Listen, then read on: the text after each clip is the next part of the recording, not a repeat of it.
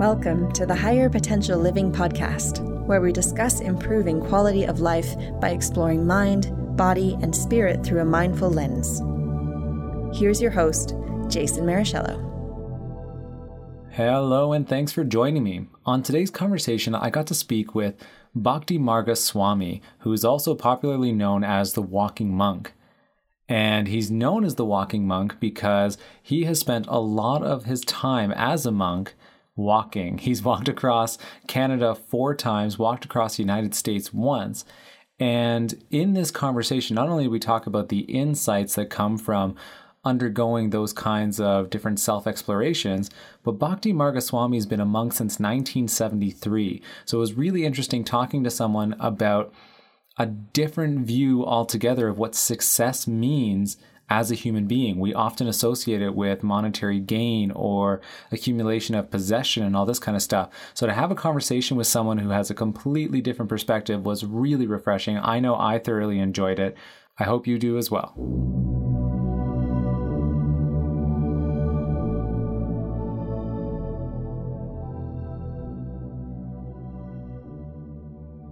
Hello, Bhakti Marge Swami. How are you doing today?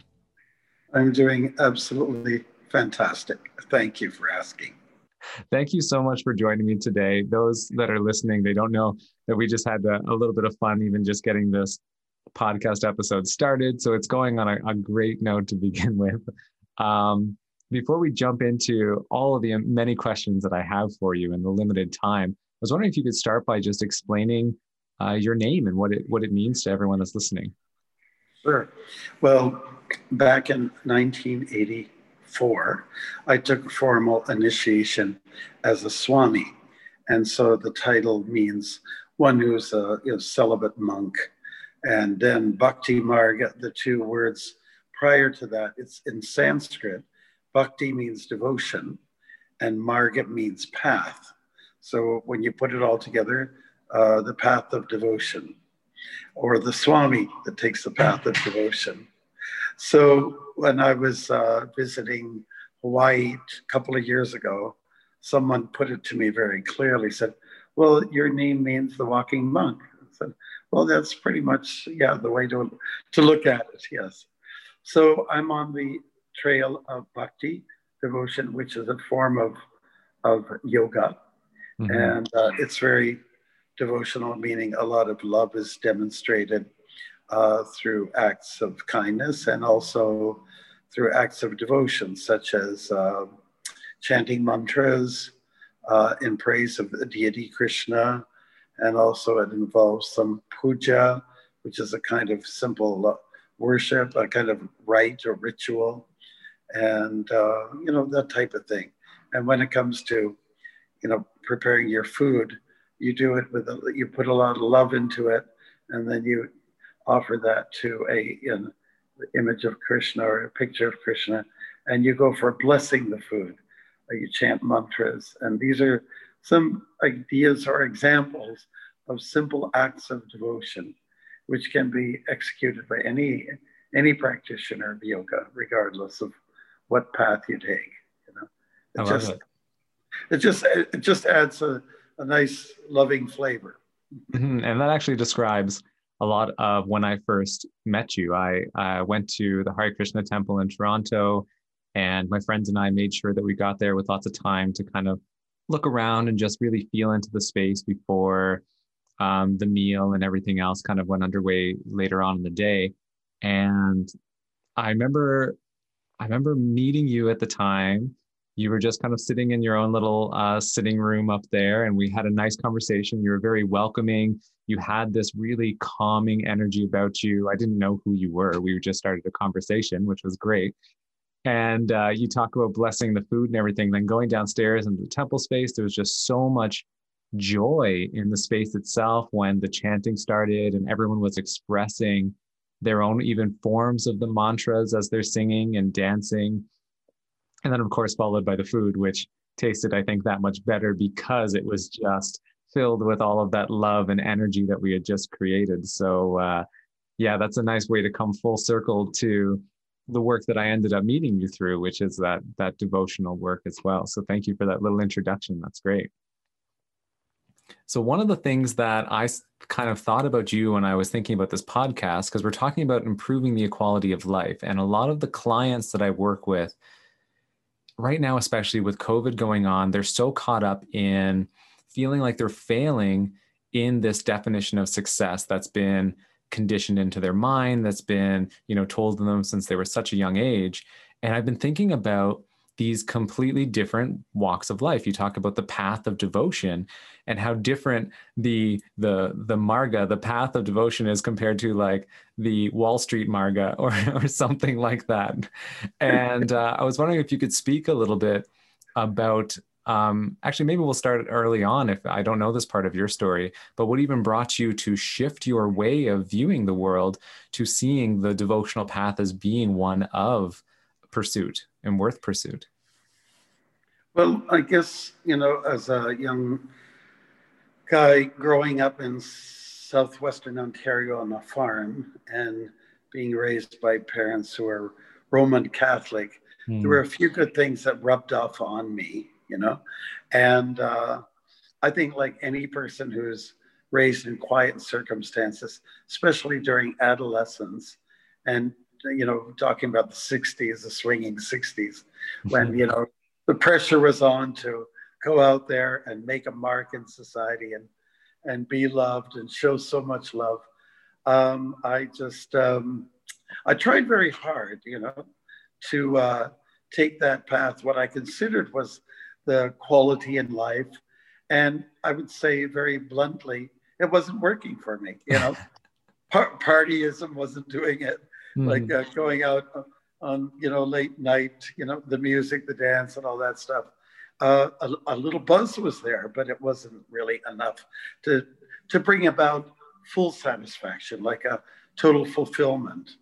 So I was not a part-timer, I would say. I wanted to go full-time. I wanted body, mind, and spirit to be gratified. To have that experience of, when I felt I owed myself. And maybe I'm a little bit of an oddball, maybe even a misfit, because I didn't fit into the party animal, that kind of genre. I thought, well, let me try the spiritual path. And, in those days, the Beatles were our gods. They were our demigods. We honored them, and they did a little experimentation. They went to India, they went to Rishikesh and in the Himalayas, and their music got influenced, their lifestyles, and those of our generation start to listen to their lyrics, especially good old George Harrison, that is, because you have to clarify, some people don't know who these great Beatles are, Bad Four are. So, the influence was strong. It was there. To be radical was cool, to think differently out of the box. And part of that brought me to a point of awakening. I would say some, touching enlightenment at least. And it had a lot to do with, traveling, walking, meeting people, looking, observing, and seeing where happiness really lies. And my conclusion brought me to the point where happiness really has to come from within. If it's deeply embedded within, then the externals will take care of themselves. So everything starts from the center, pretty much from the heart and the soul, the place of the soul, and then it emanates from there. And I was really happy to be connected with some Krishna monks because I saw the connection between them and the Beatles to some degree, the India connection. And I just thought, well, what a little that I knew about Indian culture, it's a time-tested, proven kind of culture. It's been around for thousands of years. And while I do visit India, there's a lot of things I would discard. There's many things I see that we Westerners can embrace and hold on to forever. So a big part of that is personalism, if I can use that term, building relations with people, kindness. If you have someone come to your home, a stranger, it's there, it's kind of embedded into people. Okay, God has come, it's a very different, approach to what we might be used to, where we're encouraged here in the West to question everything. Who are you? What do you want from me? That, to live in suspicion and fear, as opposed to, giving people more the benefit of the doubt. Mind you, I know we need to be careful, cautious, but the whole idea is to strike a balance. We want to get quality out of life, then we need to strike a balance. And living in fear, living in constant suspicion is not what's going to make people satisfied. That ananda, or that bliss that where everybody's looking for, will not be realized in that kind of environment. So we have to really take some time to notice what is good around me and embrace it.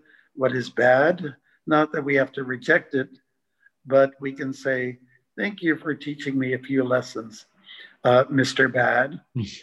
You're helping me to become humble, and you're helping me to, let's say, look at the world from a different perspective. So I would say those are some of the things that happen for me in transformation.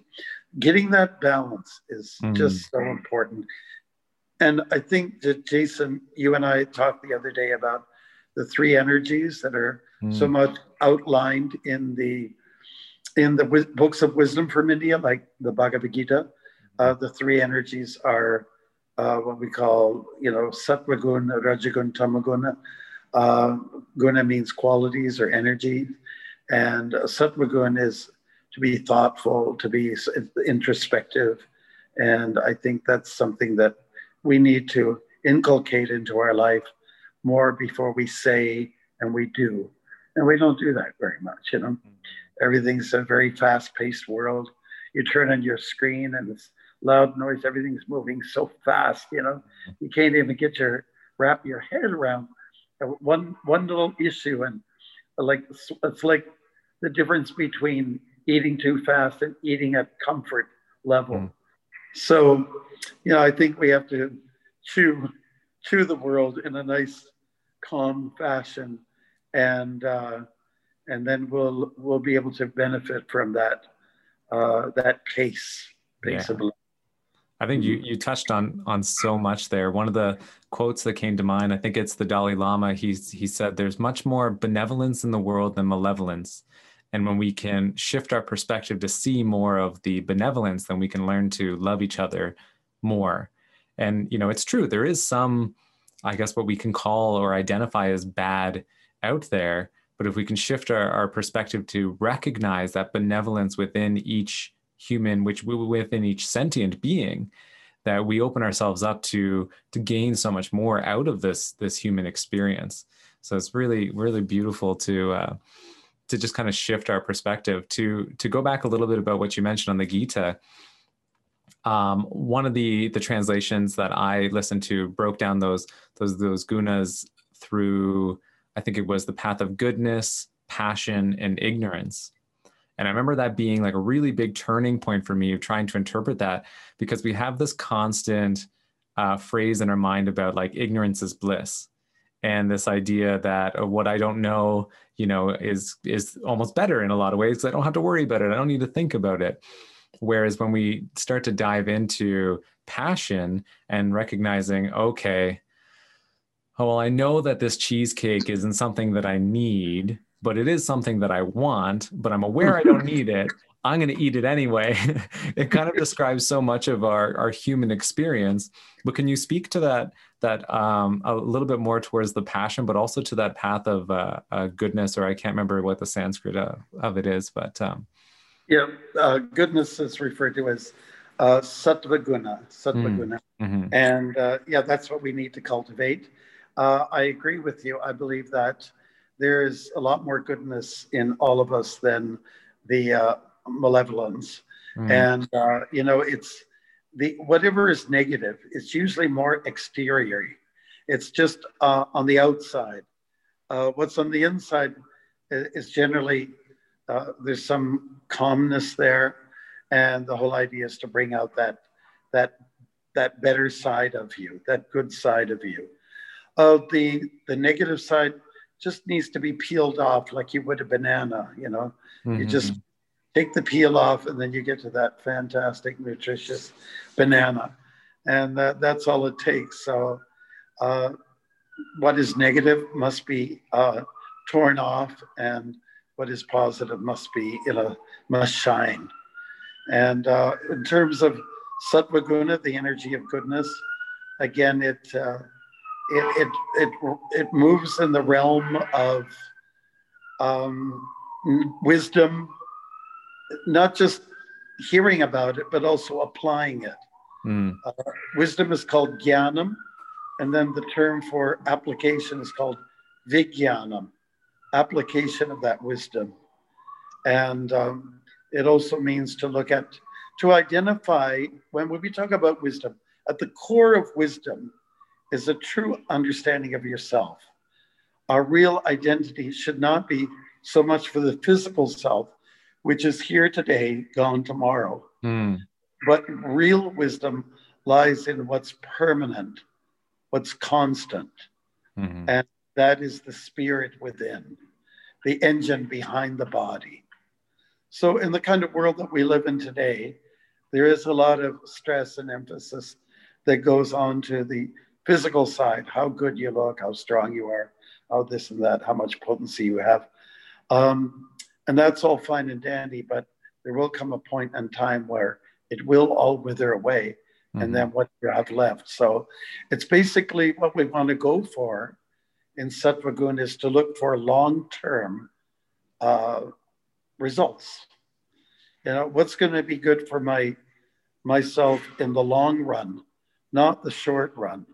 So when we talk about the mode of passion, or what's referred to as Rajagun, you're looking at what's going to be tantalizing or what's going to be stimulating for the time being, for right now, for this moment.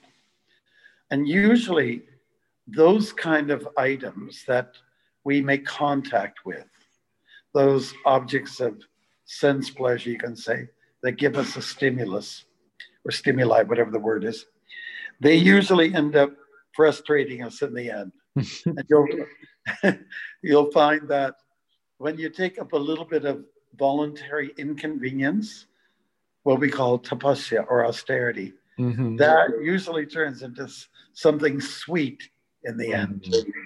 So that's another real beautiful phrase from the Bhagavad Gita where Krishna, the teacher, is saying, that which in the beginning seems like poison turns into nectar, and that which in the beginning is like nectar turns into poison. That's usually I like that. So long term, go for the long haul in the end. That's what we need to go by. And a metaphor that came to mind there, I think about jumping into a swimming pool on a really hot day.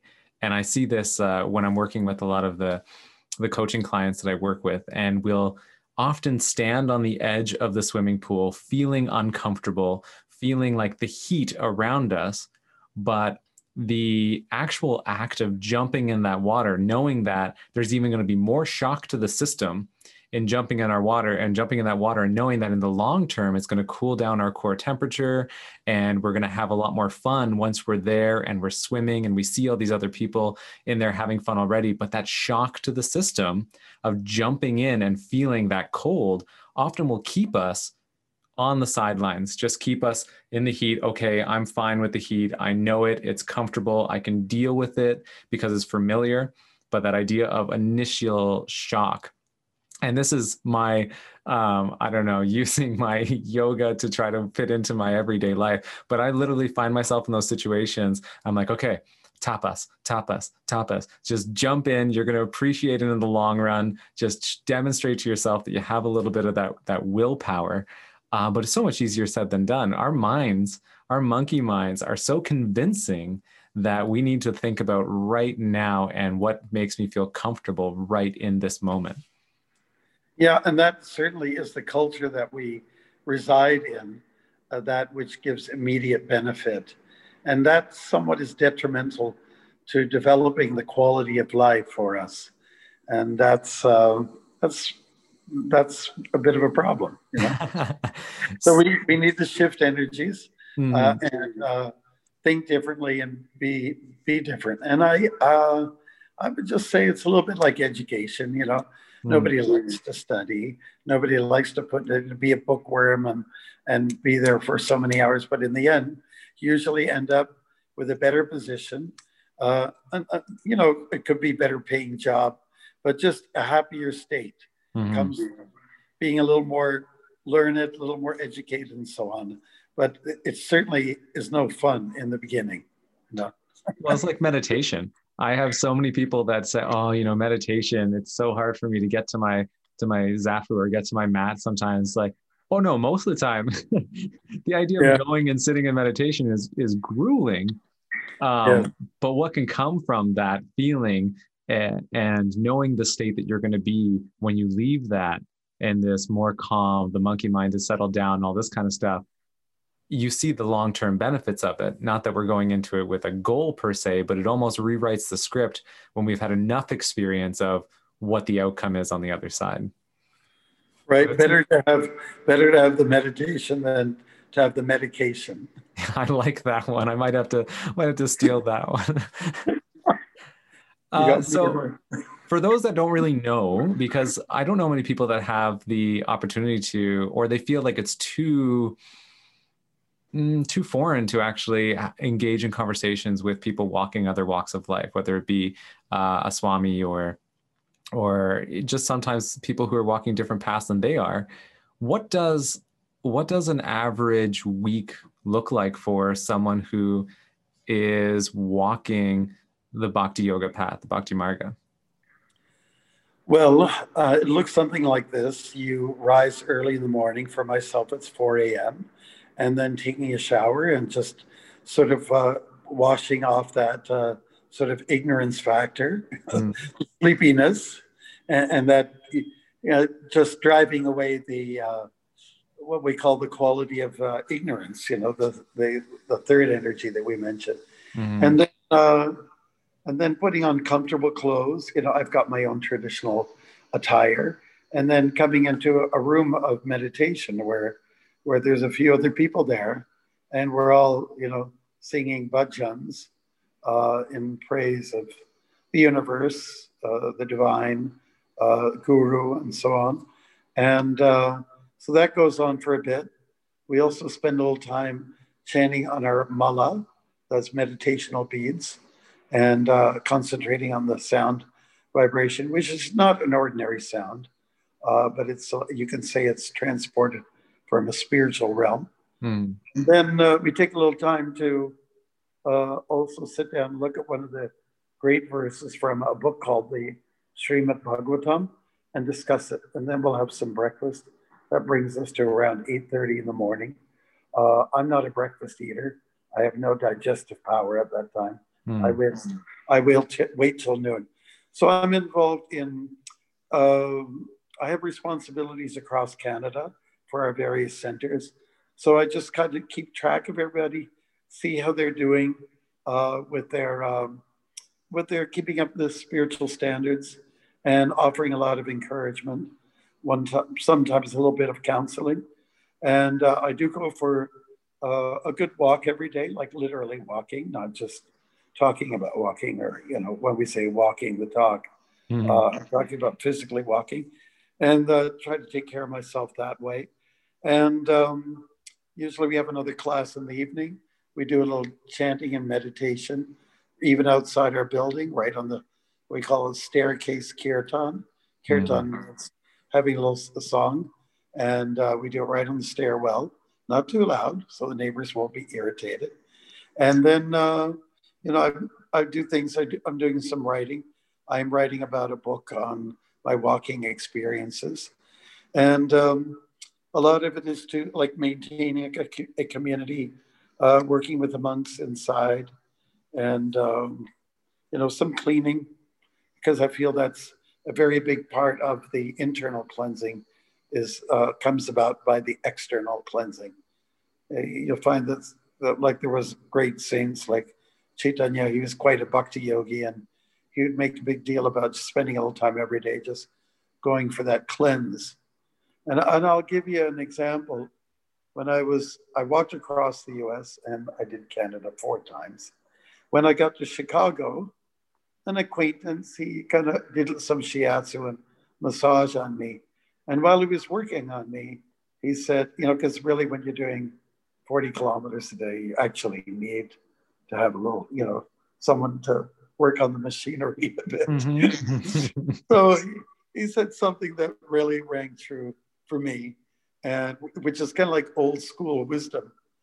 Someone had asked him, hey, how do I get a good body, upper body? I want that, a great build, I want to get attention, blah, blah, blah.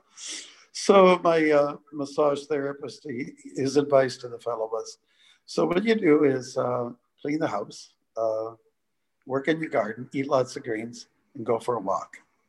So then the client insisted, no, you don't quite understand. I want to really look good. I want to be big up in the upper area. So again, my friend, the massage therapist, he said, what you do is if you want to have a good body and a good balance in life is that clean the house or clean a portion of the house, work in your garden, eat lots of greens, and go for a walk. He just reiterated the point. Mm-hmm. Well, simple stuff that allows for incredible introspection, And so the cleansing inside, outside, eating well, all those things aforementioned is the way to go. I don't know if I answered your question. I rambled on a little bit. No, it's great. I love it. You answered some and you brought up others, but I really appreciate what you're saying. And I find personally, the challenge for some of that is the internal dialogue, the internal narrative. Like I own a yoga studio here, and especially now in between each of the classes, we got to make sure that we wash the floor good, clean everything good. And there's, specific regulations for that. But I remember when I first got into the pattern of washing the floor, it was first the mentality of get in there, get it done.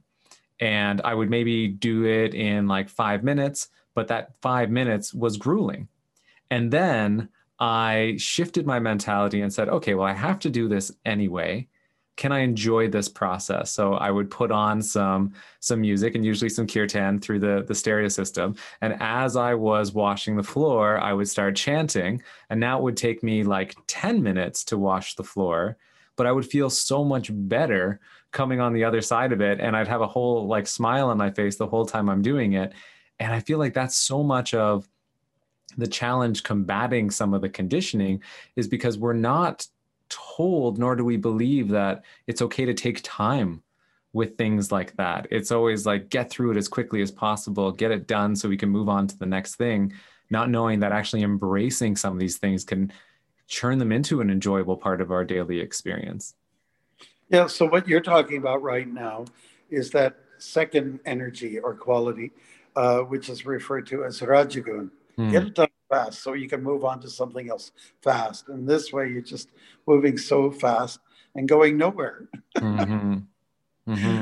Yeah, so the whole idea is to, enjoy your work. If people in general can get to the point of just enjoying their work, whether it's on an assembly line or whether it's pushing buttons or whether you're an entertainer or a sports figure, just really enjoy the stuff and not what comes at the end, not the recognition so much, not the paycheck at the end, but it's really, what you make of during the course of the day. Like, and a lot of that comes about, I believe, the joy of work is from what you establish in the workplace with your co-workers. Mm-hmm. And I believe because we are so much social animals, we really need to work on that a lot more, and that is a big fear I have personally about the world in which we live. There should be no fear about saying good morning to people and leaving them with a big smile, because that, again, like that old school message really does make a big difference in the person's day. I would say a good stretched out smile with some word of encouragement from someone can probably allow a person to go for half a day, being more productive, more optimistic, and so on like that. So I think we should not see our fellow humans to be a drudgery or to be a handicap, but to be those people that we bounce our energies off of, the happy hormones exploding from each other. Mm-hmm. Yeah, I think we talked about this a little bit when we were on the phone last week, I think. But one of the main stressors that I end up talking to people about comes down to relationship. And it's interesting when we think about, like, I think Thich Nhat Hanh, I think he has a couple books on relationships. And again, here's a monk that has taken a life of celibacy. But when we understand that relationship takes so many forms and relating to people takes so many forms, we can learn so much from just the way we say good morning to someone and overcoming whatever those obstacles are that make us feel like we can't have that conversation. I think the Dalai Lama once said that, because someone asked him, well, what, as a celibate monk, don't you feel lonely? Don't you feel like you miss people and all of this kind of stuff? And I think his response was something in lines with, well, I feel like I'm in relationship with every person I see on the street, every person that I interact with, every person that I pass by, smile and wave to. I'm in relationship with them. How could I be lonely if I'm surrounded by family everywhere?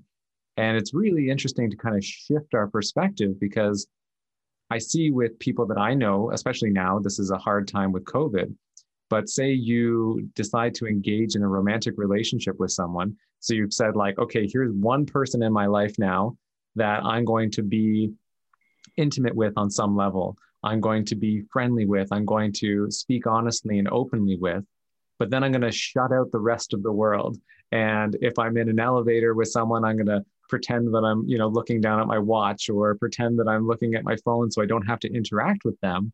Whereas, and I'm sure you can speak to this a lot better than myself, whereas when we open ourselves up to being in relationship with everybody and relating openly and honestly with everybody, that the moments that can be created are quite magical there. Right. I agree with you 100%. And also what the Dalai Lama was saying in regards to, having a relationship with everybody around you.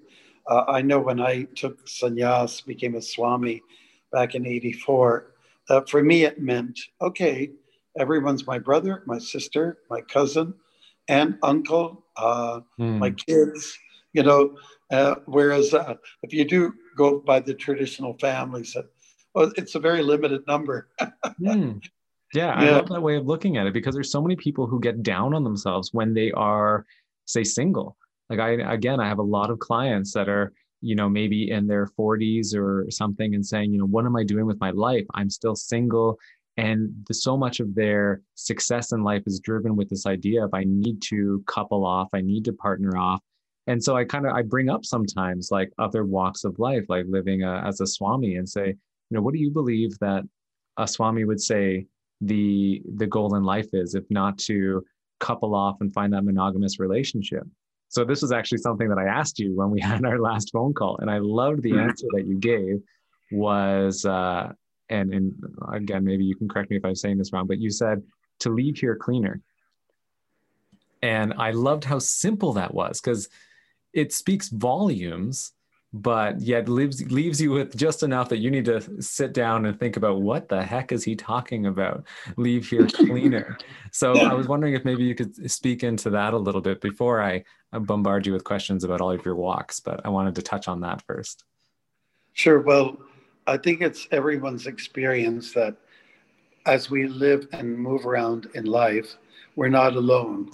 We've got all kinds of little creatures crawling around inside of us in the form of little demons, little desires, and they come in the shape of lust and anger and greed. And, we don't like them. We don't like them hanging around. We wish they would listen to us, and they don't command us and tell us what to do.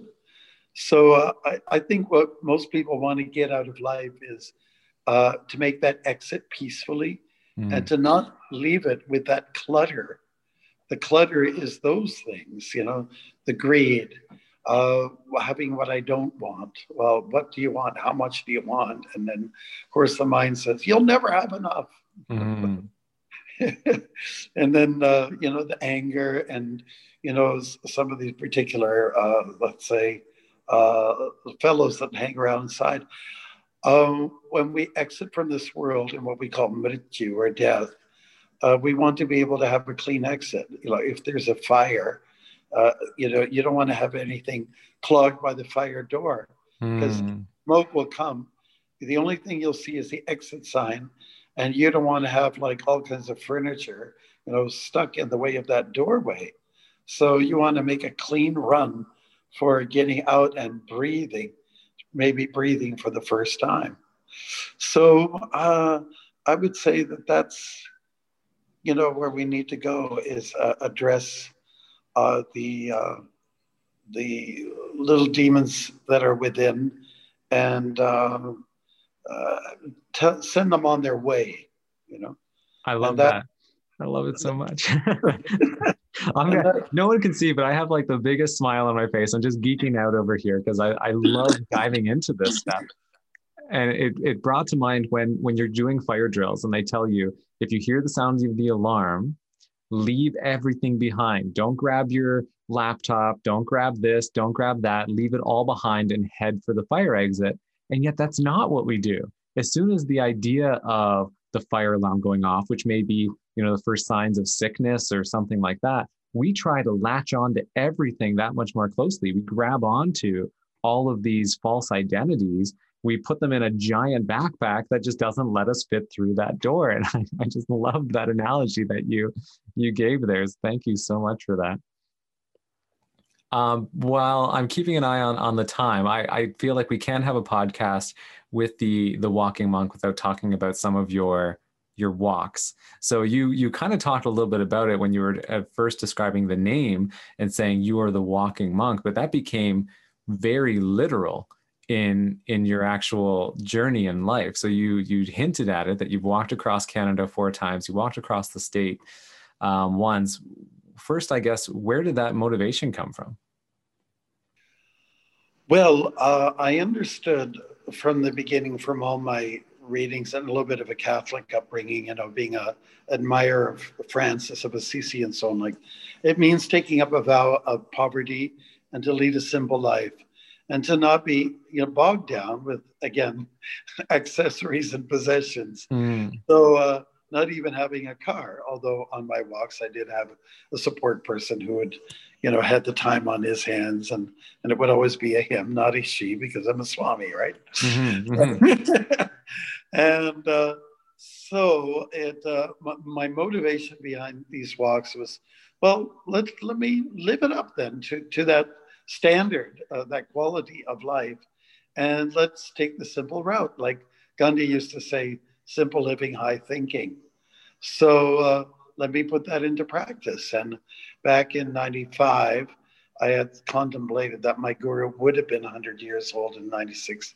So everyone's celebrating in a certain way. And I thought, let me do something in a unique way. And let me get out there and get up close to nature, the elements, be exposed to the elements, learn detachment, address the little demons within by being somewhat alone, and get connected with the media.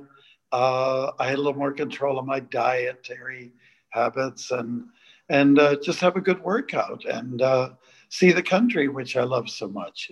I'm a patriotic monk. I must admit that. You can have your love, you can have your passions for the place where you live. So I did that, and instantly I felt very much at home. The world is my home, and the people are my family members, and that I wanted to see the sun every day and the moon, and that the carpet is the gravel underneath me, and that the trees are my walls, and that the ceiling is the sky. Mm. And a very liberating kind of sensation. And I believe I benefited all around from taking up to that practice. And I also got inspiration from people like Gandhi, my own guru, and all the Swamis of the past before Henry Ford did his assembly line, dynamic. Everyone was forced to walk, Mm-hmm. which is what we are wired for, what we're made for, to use the legs, which are, half of ourselves, half of our makeup. And so I feel that, my message was to let's get back to the walking culture. Let's get to, take some time to get down to the basics, Mm-hmm. and get away from our machines, give them a break, and give myself a break by just breathing in the good air and meeting all the fantastic people out there. How long would it take? How long? Well, to do Canada, if you're going to go straight across, you would be looking at 6 months at about 40 kilometers a day. If you're talking about doing various branches of the Trans-Canada Highway, which would be Highway 7 that runs through, southern Ontario, you'd be adding an extra month. Mm-hmm. So same thing with the US. Canada, a little bit longer because our highway is a little longer, and our, but that's what you're looking at, And that's what blows my mind about this again is like the idea, and this is where it kind of switches up, because if we can associate it with education, people will say like, okay, yeah, you're taking a degree program, 4 years for that education. Sure, I can slice out that time for that. But we have to justify it in a way that is, well, I'm gaining something that's going to help me further in life. But with education in that regards, it's external. So it seems more tangible because we get that certificate at the end of it. Whereas if you ask someone, how do you feel about taking a 6 months to walk across Canada? Not only will they be filled with narratives of like can and can't and my body, it's programmed, yada, yada, all this kind of stuff. But it would seem I think, honestly, as a waste of time for a lot of people, where you're talking about, looking at some of those demons and getting in touch with yourself. Like, to me, that is like the greatest university of nature, the university of the road. And you might not end up with a little piece of paper at the end of it that says, congratulations, Bhakti Marge Swami, you've done it. But if you want one, I'll give it to you. But there's so much more education there. And yet to justify that is so much more difficult in this culture that we live in. Well, you're absolutely right. And perhaps we need to make some shifts. And maybe COVID-19 is forcing that to some degree, to go back to simplicity and value what you have so much, and not get so much into acquiesce and accumulation of things, but value what's out there. There's a lot to learn out there. Like if you take the traditional scenario of a yogi sitting down with his 5 or 6 or half a dozen, maybe a dozen students, it's under a tree, and they'll point, see this, what's going on over here, and see what's going on over there. There's just a lot more to be learned by being out there than, I would say, staying indoors all the time in a square room and by a square desk in front of a square screen, wearing square clothes. I totally agree. Nature provides curves and textures and smells and tastes that enliven the different knowledge acquiring senses, the eyes, the nose, the mouth, the ears. They all become kind of enlightened. So it's not that we want to become educated. That's not where success lies. It lies in enlightenment, right? And even if you can't make the grade to the level where you want, even a little bit enlightenment is better than many degrees coming from some institution. And as Mark Twain once said, never let school get in the way of your education. I love it. Well, one of the things that you talked about early on when you talked about going to India and the takeaways that could be brought back, and just by looking at a culture living so differently. I remember for myself being in Nepal, one of the biggest takeaways, which gave me actually culture shock when I came back to North America, because I was in India first for, well, Thailand first for a while, then India, and then in Nepal. And I got like further away from people. So it made it a little bit more jarring when I came back. But one of the things, we stayed at a little tea house in the mountains in Nepal.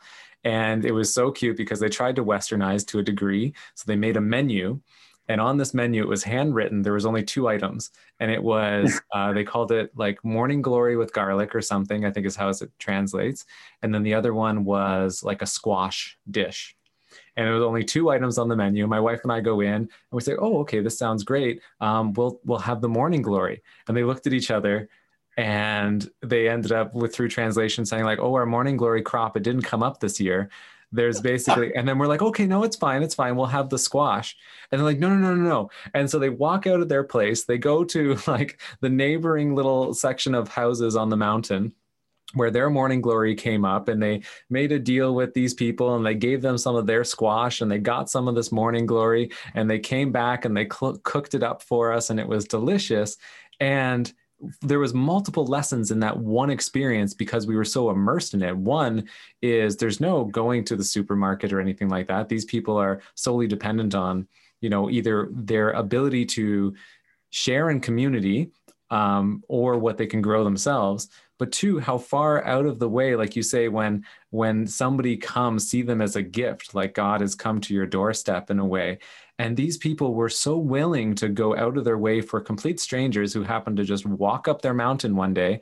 There was no calling ahead and saying, hey, so I'm this Canadian guy, I'm going to be stopping in, hopefully have a place for me or something like that. But so willing to share and wanted to hear about our experiences. And yet you'll see them at the end of the day just sitting on the side of the mountain and looking at the view that they've seen day in and day out since they were, just wee children, and just cherishing the world that they live in.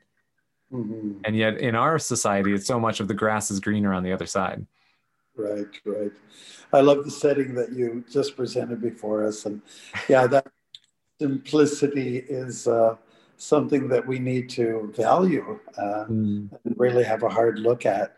And so that's what I gleaned from, the walking experiences, and going more for less complications in life and more for simplicity. And again, connecting with people, and building up relations. Like it would happen in the course of a day. I'll be walking and, motorists will find me pretty interesting because you don't see too many guys in robes. From a distance, I look like a moving traffic cone or something. And then as they get a little closer, they say, oh, it's a monk. I never met a monk before.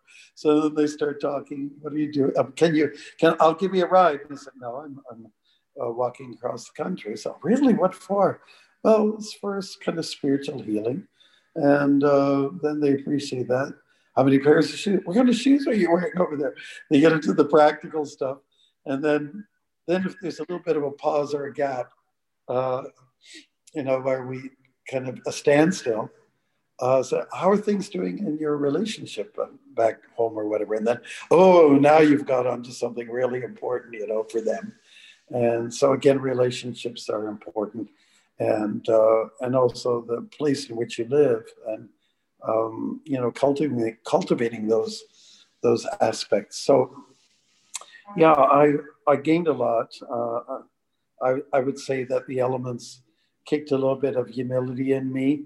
Whether it was the harsh topsail gale ripping across the prairies, or going through a snowstorm in Quebec, or just dealing with rain for 8 hours of the day. I'd say, and then it's just you and hearing the pitter patter of the raindrops against your plastic raincoat, and what you have, it's just you and the rain, and maybe like a mantra, that will keep you engaged. I think that's one thing that's really key to bringing about a quality in life, is keeping busy, keeping engaged. After all, we're all little bees, and we have to make our honey. I love it. And this whole thing has tasted very sweet. I just want to be cognizant of the time. But if someone wanted to learn, because I feel like you talked about someone seeing this walking or this walking construction pylon or something like that. But oftentimes people do feel intimidated if they were to see a monk or to see a temple or something like that. So if someone wanted to learn more about these different ways of life or to go and check out a Hare Krishna temple or something like that, is there anything that people need to know as far as taking that first step into learning more things about what's out there in life? I think it's just like little personal touch can make a difference. I would say, visit a temple, come inside, overcome any inhibitions. It's funny, we're so eager to dive in like moths into the fire. There's some attraction into the world of sense gratification. When it comes to moving into a zone or an area which is for enlightenment, and that we're not as accustomed to, and we become a little leery about stepping in such a zone. So I'd say overcome it, and I'm certainly personally happy to talk to anybody about anything in life. Anything under the sun is fine by me, and so people can contact me, and I can certainly point people in a certain direction. I'll even be. Well, here's the deal. I'd be willing to go for a walk with you, and we could talk and walk. I love it. So you're in the temple within Toronto. So if someone wanted to get in touch with you or to go visit the temple, how do they find information about that? Well, they can just give me a call, or it can be emailed. I don't know how you want to get that information out, but it's Bhakti Marge Swami at gmail.com, and then I do have a phone number, and I could leave that with you as well. And I guess that's the best way to start. I'll definitely link your email into the comments of this podcast. But it's been so great. I feel like I could go on and keep talking to you. I definitely want to take you up on that walk some point in time, hit up the Bruce Trail or something along those lines. It's been such a pleasure. Thank you so much for taking this time and chatting with me today. Thank you so much, Jason. I really appreciate it. Anytime. Thank you so much. I'll take you up on that. And to say, when you talked about not being a party animal, I have been at the temple during Kirtan, and I say that there's definitely some form of party going on there whenever you have a chance to hang out with the Hare Krishna monks. So thank you so much. Have a great day. You too. Bye-bye. Bye for now. Hare Krishna.